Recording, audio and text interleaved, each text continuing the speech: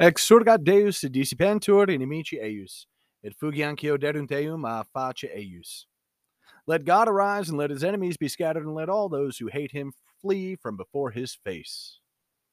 I've got the transcript from a video message of His Holiness Pope Francis to mark the Second International Day of Human Fraternity.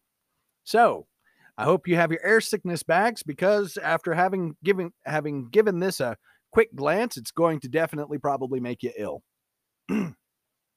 This is Caleb the Mechanic with Radio Free Catholic. Let's get started with a prayer. In nomine Patris et Filii et Spiritus Sancti. Amen. Sancta Michael Arcangelo defende nos in proelio. Contra nequitiam et insidias diaboli est praesidium. Imperet Deus supplicas deprecamur, que princeps militae calestis, Satanam maliosque spiritus malignos, qui ad perditionem animarum, pervegantur in mundo divina virtute, in infernum detrude. Amen. Cor Iesus sacratissimum miserere nobis, Mater dolorosa, ora pro nobis, speculum justitiae, ora pro nobis. Sancti Joseph, ora pro nobis. Domine ostende faciem tuum et salvierimus, Ave Maria Purissima, Immaculato conceptio est, in nomine Patris et Filii et Spiritus Sancti. Amen. From the letter, or the message. Dear brothers and sisters, before all else, allow me to greet with affection and esteem the Grand Imam Ahmed Al-Tayeb, with whom exactly 3 years ago in Abu Dhabi, I signed the document on human fraternity for world peace and living together. In these years, we have walked together as brothers in the awareness that while respecting our individual cultures and traditions, we are called to build fraternity as a bulwark against hatred, violence, and injustice. I thank all those who have accompanied us on this path. His Highness Sheikh Mohammed bin Zayed for his steadfast commitment in this regard. The Higher Committee of Human Fraternity for the various initiatives it has promoted in the different parts of the world, and the General Assembly of the United Nations for its resolution of 21 December 2020, which makes it possible for us to celebrate today the Second International Day of Human Fraternity. My gratitude also extends to all the civil and religious institutions that support this noble cause.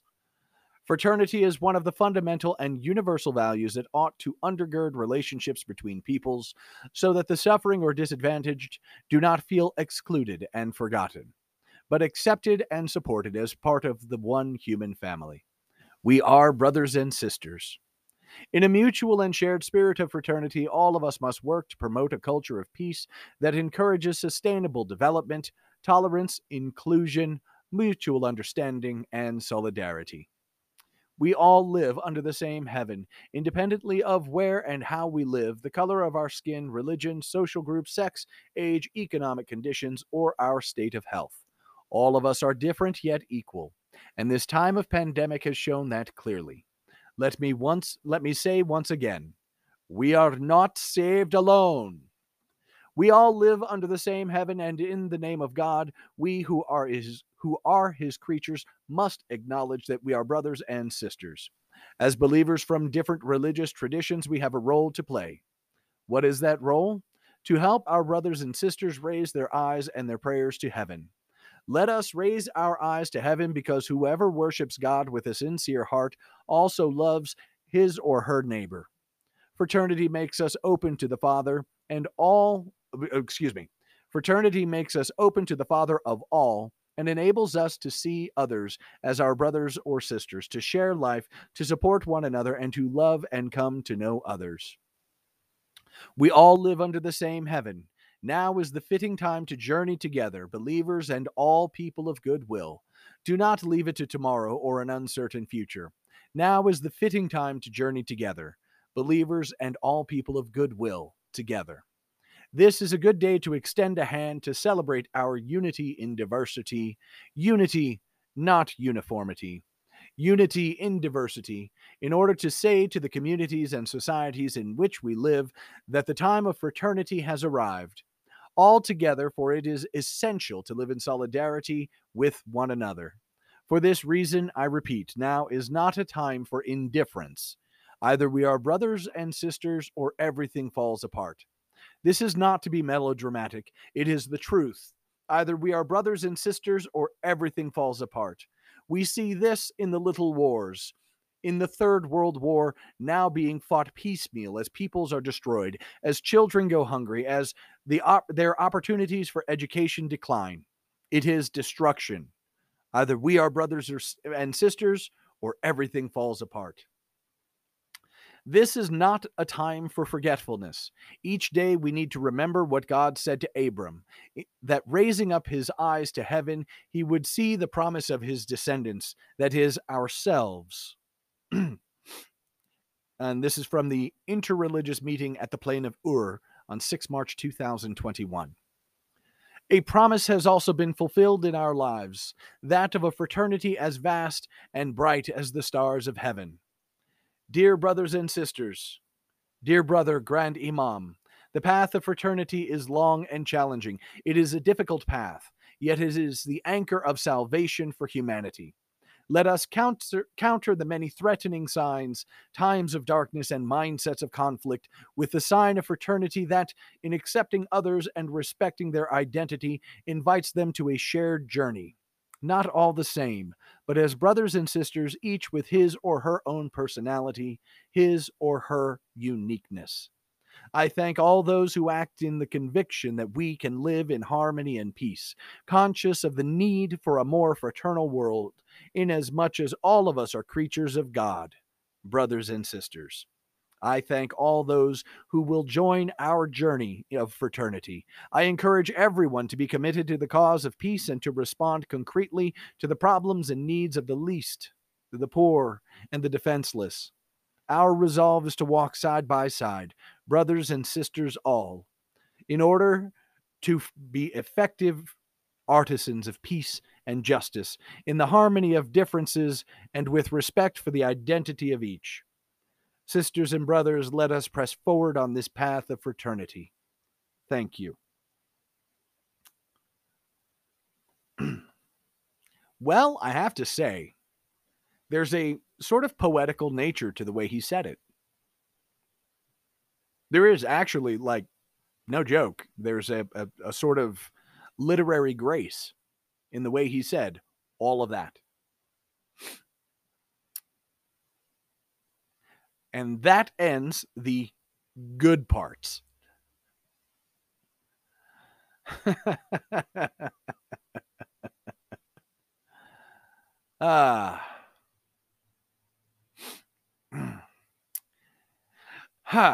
In these years, we have walked together as brothers in the awareness that while respecting our individual cultures and traditions, we are called to build fraternity as a bulwark against hatred, violence, and injustice.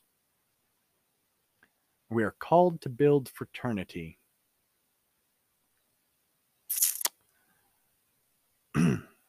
Weird. I was pretty sure the call in sacred scripture was metanoiate. Repent and believe in the gospel. Fraternity is one of the fundamental and universal values that ought to undergird relationships between peoples. Weird, because Christ said he didn't come to bring peace, but a sword.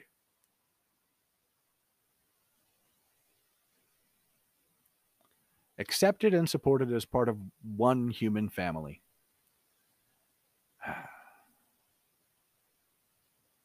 The one that's definitely the UN talking point. In a mutual and shared spirit of fraternity, all of us must work to promote a culture of peace that encourages sustainable development, whatever that means, tolerance, inclusion, mutual understanding, and solidarity. Different yet equal. He is right. We all live under the same heaven.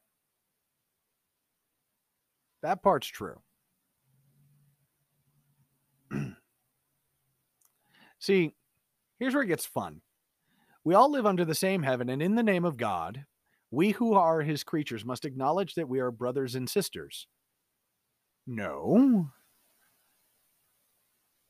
We who are his creatures must acknowledge that we are his creatures. He is the creator.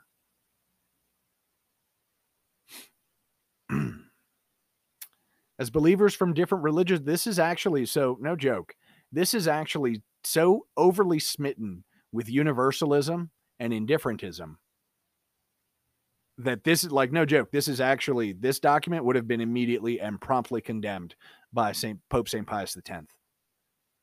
In point of fact, actually, would have been promptly condemned by Pope Leo XIII, Pope St. Pius X, Pope Pius XI, Pope Benedict XIV, Pope Pius XII.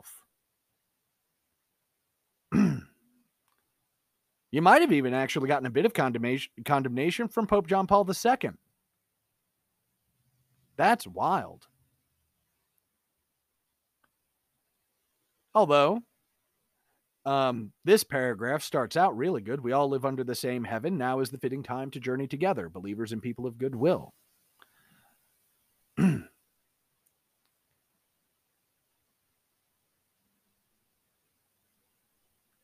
And solidarity. Oh, now this is actually, okay, so I repeat, now is not a time for indifference. Either we are brothers and sisters or everything falls apart. Well, this is true. But, and I've said this on the podcast many times, it's been a while since I've said it, so I'm going to go ahead and reiterate it this time. If we do not have the same mother and father, then we are not brother and sister. And if my mother is Holy Mother Church, the one Holy Catholic and Apostolic Church, and my father was incarnate,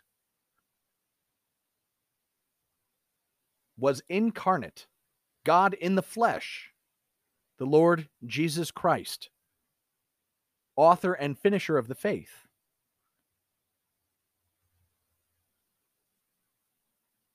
If we do not have the same father and we do not have the same mother, then we are not brothers and sisters. And there is only one truth. And it's said in that last paragraph of the Apostles' Creed.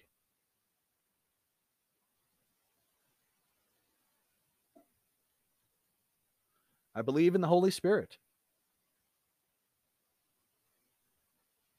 the one Holy Catholic and Apostolic Church, the communion of saints, the forgiveness of sins, the resurrection of the dead, and the life everlasting, the life of the world to come.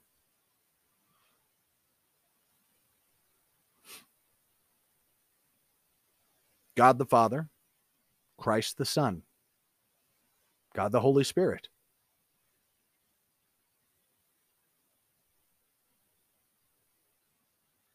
Either that's your father with the one Holy Catholic and Apostolic Church as your mother, or we are not brothers and sisters.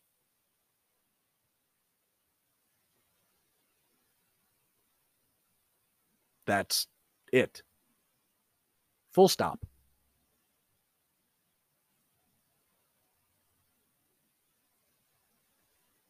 I don't want to eradicate the diversity of all peoples and cultures. And I say cultures in that more secular sense, the local traditions, etc. However, either we believe in the same Father, we gather together as part of the same mother, or we're not brothers and sisters.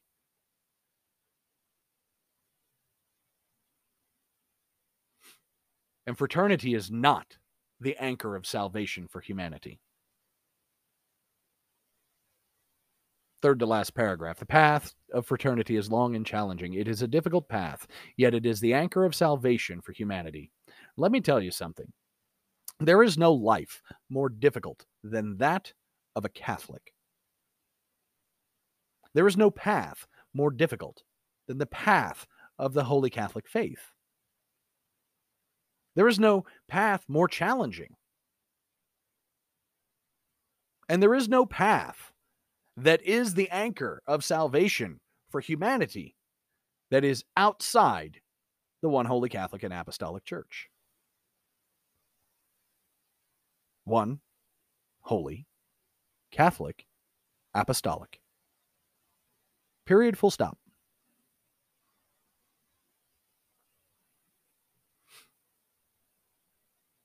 Now, I do believe that we can live in somewhat peace.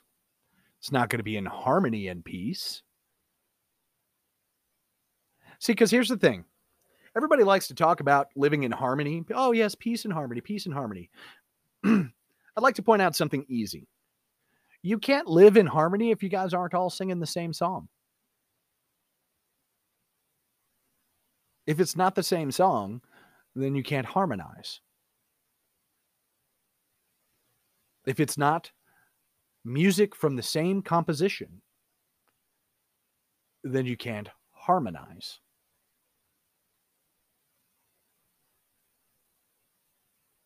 It's simple.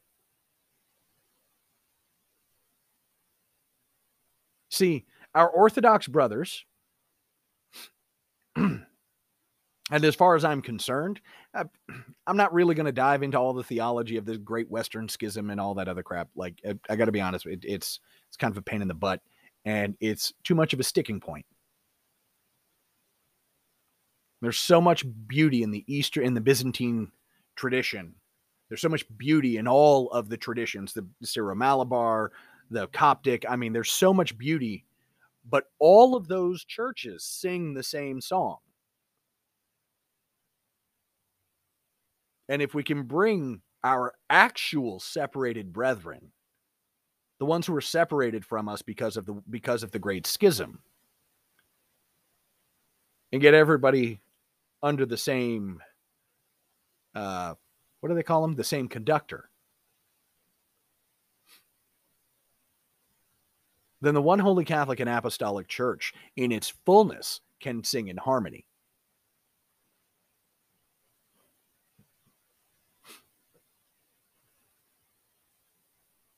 Right now, the problem with the schism is that there's one conductor for the Catholic Church, and then there's like 30 conductors for the Orthodox churches.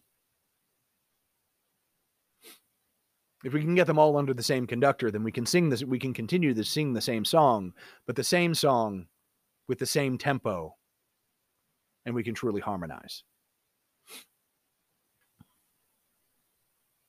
As for everybody else, I pray that they encounter what it means for metanoia, for repentance and belief in the gospel. But if they don't, they're not my brethren. I would like them to be, but they're not. And it's not my choice, it's theirs.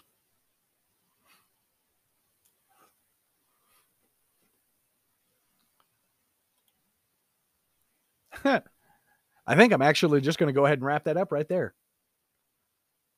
You can email me at radiofreecatholic@gmail.com. Let me know what you think about this.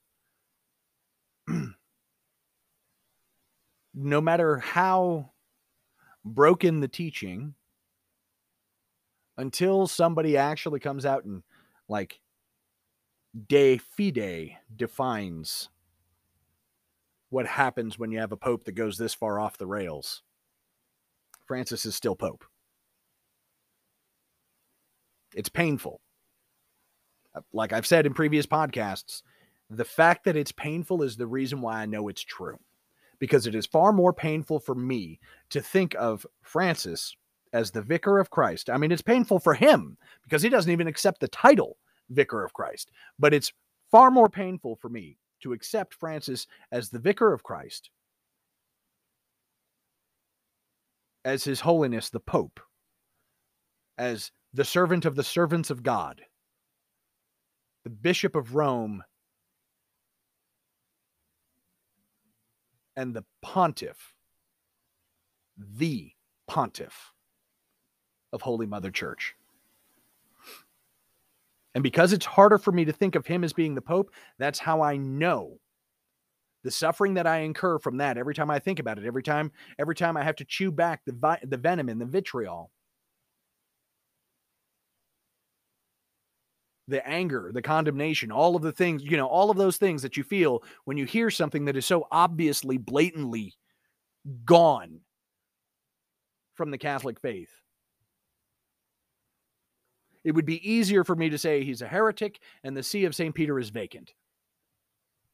And then I could just go about my business and try to piece together my faith best I can without him. Instead, I choose, because it hasn't been defined as to what exactly happens when a pope becomes a heretic, because the church hasn't announced a formal decree. There's not a de fide ex cathedra infallible declaration as to what exactly happens when a pope goes this far off the rails. And maybe we'll get there, because I got to be honest with you, I don't think anybody really thought that somebody would go this far off. I think Leo the 13th and St. Pius X and Pius XI and Pius XII and Benedict XIV, I don't think they could have anticipated it. And by the time you get to John the 23rd, Paul the 6th, John Paul I didn't hardly have any, didn't hardly make it. But by the time you get to them, everybody's kind of shifting a little bit, and Pope Benedict XVI shifts back, and then boom, Francis. But it's not like it's all the Pope's faults. Where's the correction from the cardinals? Where's the correction from the bishops? Where's the dubia? Where's all of the mechanisms that are supposed to be in the church? Where are the people who are supposed to be doing this, and why aren't they doing their job? Because if they were doing their job, then this probably could already be taken care of.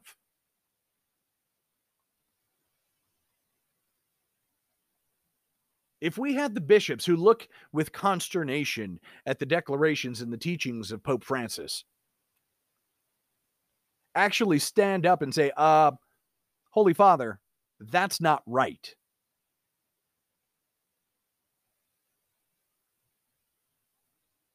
We wouldn't even be here.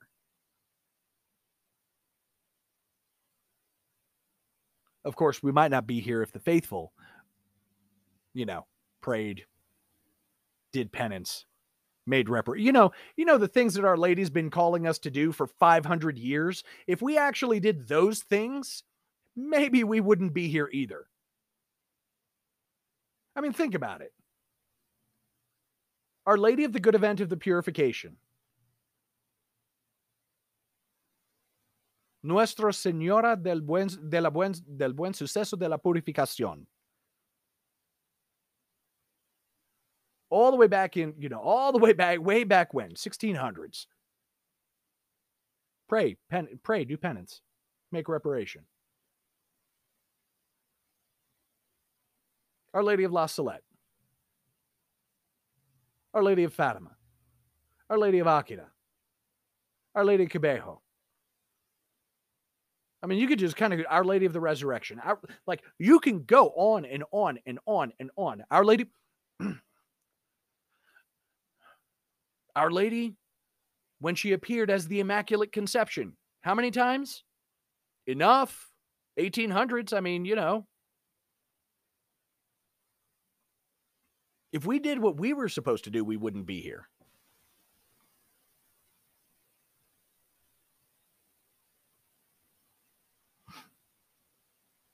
And now we got to try and chastise up? I mean, don't get me wrong, Second Vatican Council, one of the teachings did kind of put, one of the instructions in the Second Vatican Council did put a heck of a lot more onus on the lay faithful to actually sanctify the public spaces, as it were. There was a lot more onus put on the laity. I'm not even joking. I'm looking through some of the stuff as I was reading through the Catechism of the Catholic Church, and it's citing the Second Vatican Council's documents. And it's like the laity have a responsibility to do X, Y, and Z. And I'm like, that seems like a bit much. Like the bishops, 70 years ago were trying to shirk their responsibilities onto the priests and then onto the laity. So this way, they could just be social workers or whatever it is that seriously, think about this for a moment. That it's not just excellency. it's not just His Excellency when you're referring to a bishop.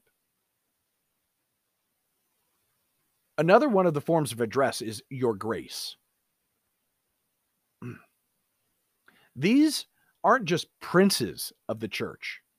These are dukes. For those of you who are familiar with the forms of address for nobility, these are dukes. These are kings in their own right. If the supreme pontiff is the emperor, as it were, the bishops and the cardinals are dukes and kings in their own right.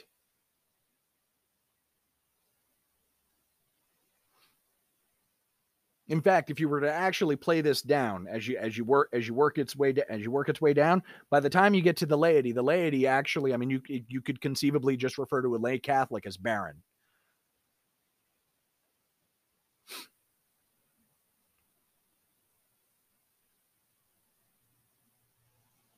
These are very, very high positions in the church. Like when you become a bishop, this is no small deal. It is the responsibility of bishops and the archbishop the archbishops and the metropolitans to actually call kings into question. If you're a bishop, you're on the level with royalty, not just nobility.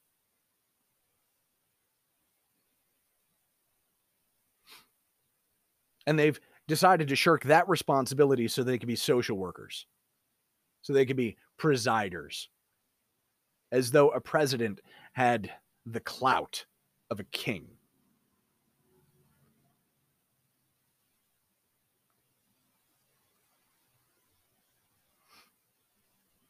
It's a shame because they shirk their responsibilities and then they leave it to the laity. And what are we supposed to do? Because canonically, we don't have the ability to reach up and go, "Hey, fix it." Not in any decree, in any council, including the Second Vatican Council, do we have the ability to reach up and go, "Fix that." And we desperately need it because it looks like everybody's abandoned their posts. Even the good bishops. The Burkes and the Stricklands. And the Schneiders. And the Brandmullers.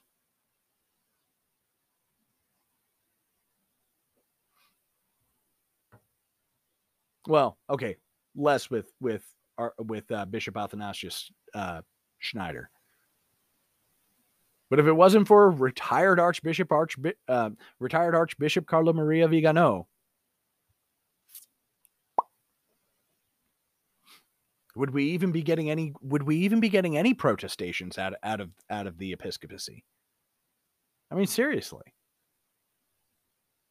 I mean, we know Cupich is on board with whatever Francis does. Cupich is basically the mouth of Francis in the United States, which is weird because I would have thought that would have been Archbishop Wilton Gregory, because Archbishop Wilton Gregory actually has the responsibility over the entire region of the United States. But, proper protocols aren't exactly these people's strong suit.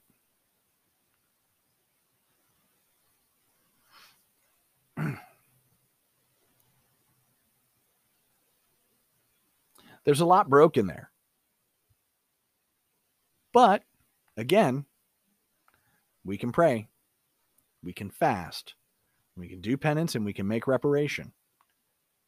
Reparations to the Holy Face, reparations to the Immaculate Heart, reparations to the Sacred Heart. We can do these things, and we should. Sooner is better than later. Which might actually be my favorite line out of that god-awful movie, The Messenger, which was supposed to be the story of Joan of Arc. But my favorite line out of that movie, I actually use it a lot, is sooner is better than later. And sooner would be better than later to do penance, fast, and make reparation. This is Caleb the Mechanic with Radio Free Catholic. May God bless you and the Virgin protect you. In nomine Patris et Filii et Spiritus Sancti. Amen.